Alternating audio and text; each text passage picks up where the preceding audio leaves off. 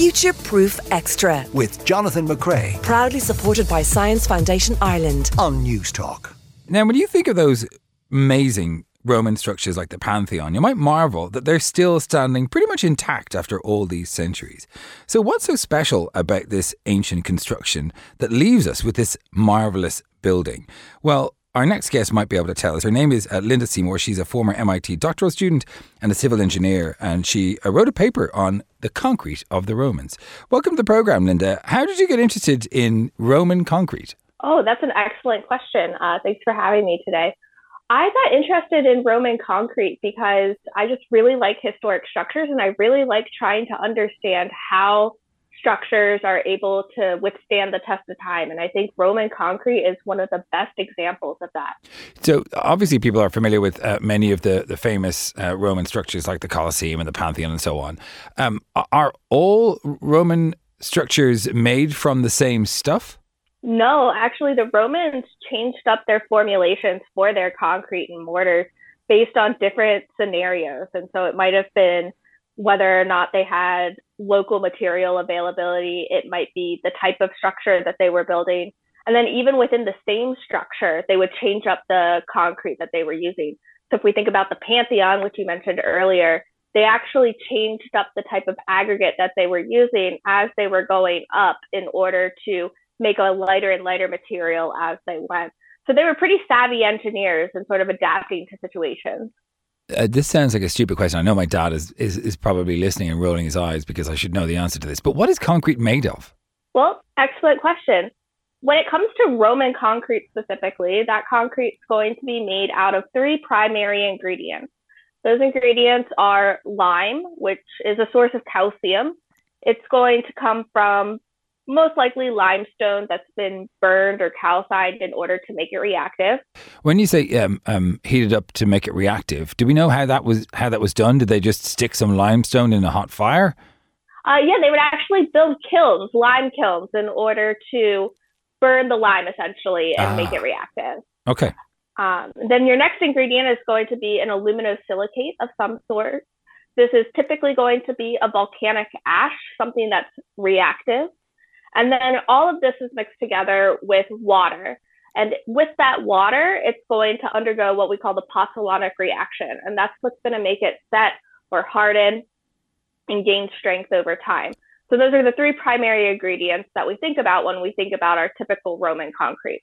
And did the Romans invent concrete, or was it in different forms elsewhere? My history, by the way, is much, much worse than my science, which isn't great.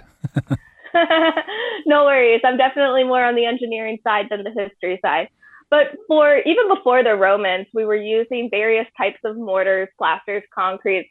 But the thing about previous mortars was that when they had that lime and they mixed it in with water, they didn't have that aluminosilicate present necessarily. So they were making what's known as an aerial lime mortar. And the aerial lime mortars need carbon dioxide from the air in order to harden. So what the Romans did that was unique was they started adding this volcanic ash, this aluminosilicate, and that allowed it to react in a hydraulic reaction, that pozzolanic reaction. So you can build bigger structures because the center doesn't need to be exposed to the air in order to harden. You can build structures underwater, and you can also build structures that are larger just because the concrete itself is stronger. When you say structures underwater, are you saying that this Roman concrete was the first to be used in building things with foundations underwater, or actual underwater structures? So the Romans were using their concrete in order to make marinas, harbors. Right. And of course, but we do have evidence as early as the Phoenicians of them using ground up pottery or fired clay in order to make a pozzolanic concrete that they could use to line sort of baths or pools or those kinds of things. So the Romans weren't necessarily the first to make something that could set and harden underwater, but they were definitely what we think of when we think of the ones that made it sort of commonplace and made it, part of their day-to-day infrastructure. So talk to me about your research. What were you looking at and what were you hoping to find? Well, we were looking at these samples of concrete from a city wall in a teeny tiny little village called Prevernum. And when we were looking at these samples, what we noticed were these little white chunks that were throughout the mortar and the concrete. Now, this wasn't necessarily new. We had read previous studies by other scientists that had studied these little white lumps. They're basically remnant pieces of that lime that was once burned in order to make the concrete, make that lime that was reactive. And so we thought they were interesting because we see them throughout most concrete that we study, most of the Roman mortars and concretes. And so we wanted to give them a little bit of a closer look because most of the lime class that had been studied were sort of auxiliary or they were from marine mortars. And we took them into the lab. We took these little lime clasts under the microscope. Sorry, what is a lime clast? The lime clast, that's going to be those little white chunks, those little pieces of remnant lime that did not necessarily react in that initial pozzolanic reaction. Okay, so this kind of chunks of lime that you thought were probably excess debris or something. Exactly. So a lot of people have attributed their presence due to poor mixing, for example, of the mortars and concretes. But we wanted to look at them to see to what extent they had reacted, if they were there as, just little chunks of calcium carbonate, which is what limestone is, or if they had reacted with some of the aluminosilicates to make other minerals and what that looked like. So we started looking through these lime clasts, and as we were characterizing them, we noticed that the calcium carbonate that was inside of them, so that primary limestone material, didn't look quite as we expected it to. There was something a little different about what we were seeing inside of it, especially at the core of these lime clasts. And so that's what led us to start hypothesizing about, well, how did these lime clasts get there? And what could they possibly be doing within the material? We noticed the signature associated with these lime clasts was very reminiscent of previous studies where lime had carbonated in a low humidity condition, which is surprising because water was one of the three ingredients we talked about earlier, right? Yeah. So to have a low humidity condition within a mortar sample just was a little perplexing. And that's when we came up with this hypothesis regarding hot mixing, where when you add the lime into the mortar or the concrete and you're mixing it up, that lime, when it undergoes the first reaction with water, it's a very exothermic reaction. It gets really, really hot. And so typically when we think about making Roman mortars and concretes, we think about making them with lime that has already been exposed to water before it's added into the concrete. Yeah. But if you add it directly in and you have that extra heat and you have that exothermic reaction going on, you can actually get it hot enough to evaporate some of the water in these little localized pockets and create that low humidity condition for the lime to carbonate in that low humidity condition. And so why would that be useful? That's a really good question. And the reason that this could be useful is a variety of reasons, but the primary one is that when you have a hotter mix and you're doing this process of hot mixing, you're accelerating all of those reactions that are taking place when you first mix the concrete. So if you think about how long it takes the concrete to get hard, so it going from that sort of flowable material into something that can actually start to take weight, and you can build on top of it again, hot mixing makes that process happen faster. Right. And so that's one of the primary reasons that we might, or that the Romans might have wanted to use that process. Does it also have an ability to self-heal, this Roman concrete that you describe? Yeah. So one of the things that the primary reason we were looking at the mortar to begin with was the fact that these structures are standing for so long, and they've definitely withstood the test of time, and they have stood longer than I wanted my PhD to last. That's for sure. So by looking at these, we were trying to see signs of how they might have evolved over time, over the 2,000 years that they've been standing. And what we noticed was that in a lot of the little pores or cracks, so those little empty spaces that form over time as the structure shifts or as it degrades a little, a lot of those pores and cracks were actually lined with a calcite-rich material. And calcite is one of those primary forms of calcium carbonate that we talked about earlier.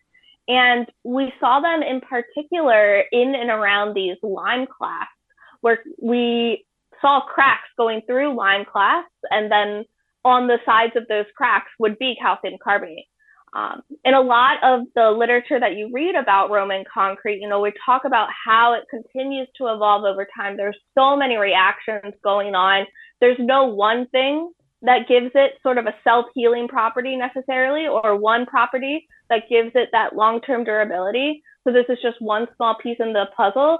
But what we think is happening is that over time, those lime clasts, after a crack, intersects them and water gets in, it dissolves some of that lime, brings it back out into the crack, it recrystallizes and eventually densifies that space, bridges the crack, and allows the concrete to continue living its life, essentially. That's amazing. I mean, like, when you think about how long ago we're talking about, to create a self-healing concrete sounds like something you'd read in New Scientist today. So tell me a little bit about what you've learned. I mean, for me, I'm surprised that we don't know this already, the exact mineral and the exact process, because didn't the Romans document everything? Do we not have good instructions or like a manual to create concrete from Roman times, or is that still elusive?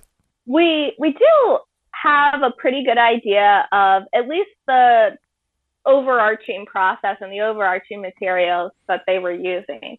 But one of the problems is a lot of the materials that they were using tended to be pretty specific to the localities that they were in. Yeah. Or in the case of volcanic ash, they were, really interested in using this volcanic ash known as Pozzolana Rosse, which is from Italy. And they would actually ship volcanic ash throughout their empire as ballast in their ships going from port to port, essentially. They really recognized the value of this volcanic ash in making things. They really did. And they were selectively picking out, different volcanic ashes that reacted really well. And so we see that part of sort of the Roman architectural revolution was part of this refined strategy to make a systematic concrete, essentially, where they knew sort of how to take the bits and pieces and put them together. The part that makes it difficult today in terms of recreating it is just being able to find what that exact order of operations was, or what those exact ingredients should be. We have a lot of ideas, but there's just also a lot of long-term processes going on over the course of these last 2,000 years that what we make in the lab today may not look like what we see in the field when we go to an ancient structure. Right. And even imaging now, you're imaging what it looks like now as opposed to what it might have looked like 2,000 years ago, which doesn't help when you're trying to reconfigure that recipe. I mean, if you could, would the way they make concrete, would that have commercial applications today, or have we created much better materials to make buildings, to make mortar in the 21st century? So in present day, we use what's known as ordinary Portland cement in our concrete, and it's pretty good. We're able to tune concrete pretty well given different applications. Within a single building, you might have a few different concrete mixes that are going into it. So in that regard, we have a pretty good system in place. What we're looking to do, though, is always extend the life of those structures, always kind of improve upon what we're doing. And in particular, we're trying to make sure that we have different formulations that allow the structures to sort of evolve over time. And one of the things that I'm interested in when it comes to Roman concrete is how we can take these really long-term scale processes and apply them in our modern concrete. So when it came to what we were seeing in the Roman concrete with these lime clasts going within the structures, and then with those calcite-lined pores and cracks, we wanted to see if we could recreate that, because if we're able to make a concrete where we have these little pockets of basically self-healing materials to fill pores and cracks, like, why not? Yeah. Every crack that we're able to fill is one less crack that, allows a corrosive environment to come into our concrete. We found that by using this hot mixing strategy and sort of making sure that those lime clasts were in, we were actually able to make a modern analog that had the self-healing properties that we were seeing in the Roman concrete. which can be so useful. And certainly if you had that in the mid-20th century when America was building its entire concrete infrastructure, it would have been very useful, because I know that entire network is crumbling as we speak. Really, really interesting stuff. Thank you so much. Linda Seymour, former MIT student and civil engineer on Roman concrete. Really enjoyed that. Thanks. Thank you. Future Proof Extra. With Jonathan McRae Proudly supported by Science Foundation Ireland. on News Talk.